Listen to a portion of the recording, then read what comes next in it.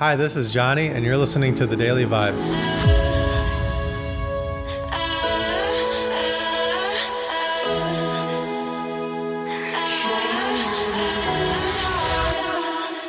So this past weekend, I went to Arizona for a poker tournament.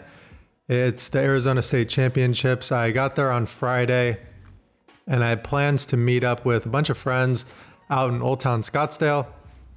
And when I landed, there was a guy that approached me when I was in the airport, and it was a pretty interesting interaction because I've been approached by people out and about probably 20 to 30 times, not even in a poker room, just in random locations like the mall, the airport, gas stations, things like that. So it's not strange for someone to come up and start talking to me about my YouTube channel and just that they are a consumer of my content. So when this guy approached me, it was just run-of-the-mill stuff, but there was one caveat. He mentioned that the reason why he knew who I was because I was Gary Gates's friend. Gary Gates, for those of you that don't know, does not create content. He's just kind of a everyday man who is one of my best friends, but he made a deep run in the World Series of Poker main event, which is covered by ESPN. So he was all over TV. And as a result, people were like really knowing who he was and following his story. ESPN kind of made him out to be the darling of the tournament, which he absolutely was. So ESPN was spot on to portray him that way. But as a result, he was wearing a hoodie that had my name on it, Vibes. And as a result, a lot of people were looking up where to get that hoodie. And a lot of people came across my content because of it. And this guy was one of those guys. So I thought it was really interesting that the only reason he knew who I was because of Gary Gates.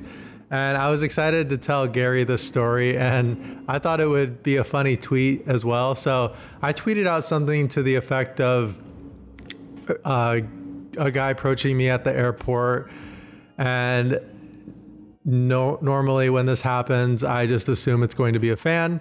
But in this case, this guy led with "You're Gary Gates's friend," which I thought was really funny and fun. It's cool to see Gary getting the spotlight like that.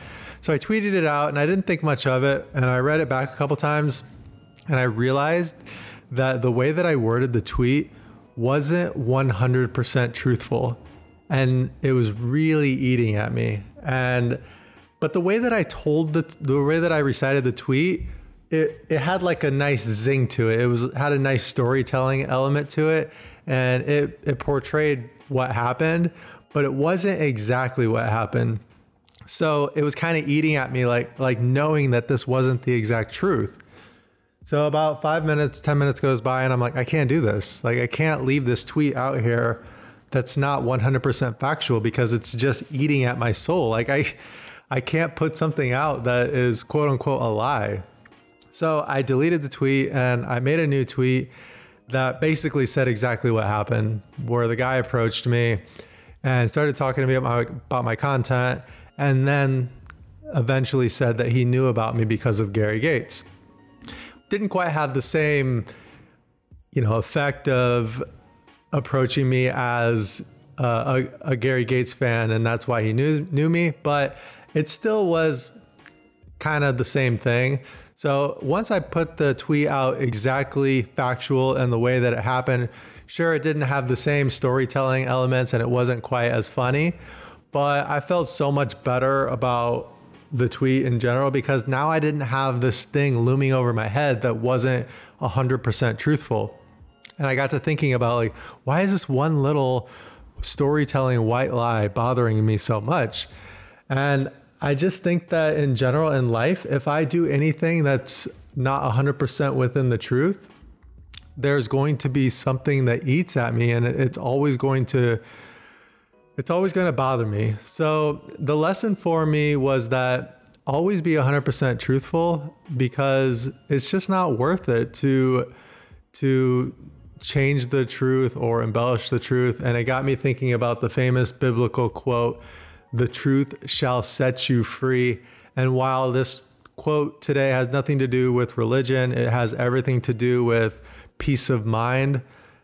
once I communicated exactly what the truth was in that moment, I no longer had this burden, and it really set me free to go about the rest of my day and be at peace with, everything that I said, because it was 100% truthful. So I think that while a lot of times we may embellish or exaggerate, when we do this, there's a piece of us that is caged and trapped and feeling a little bit out of integrity.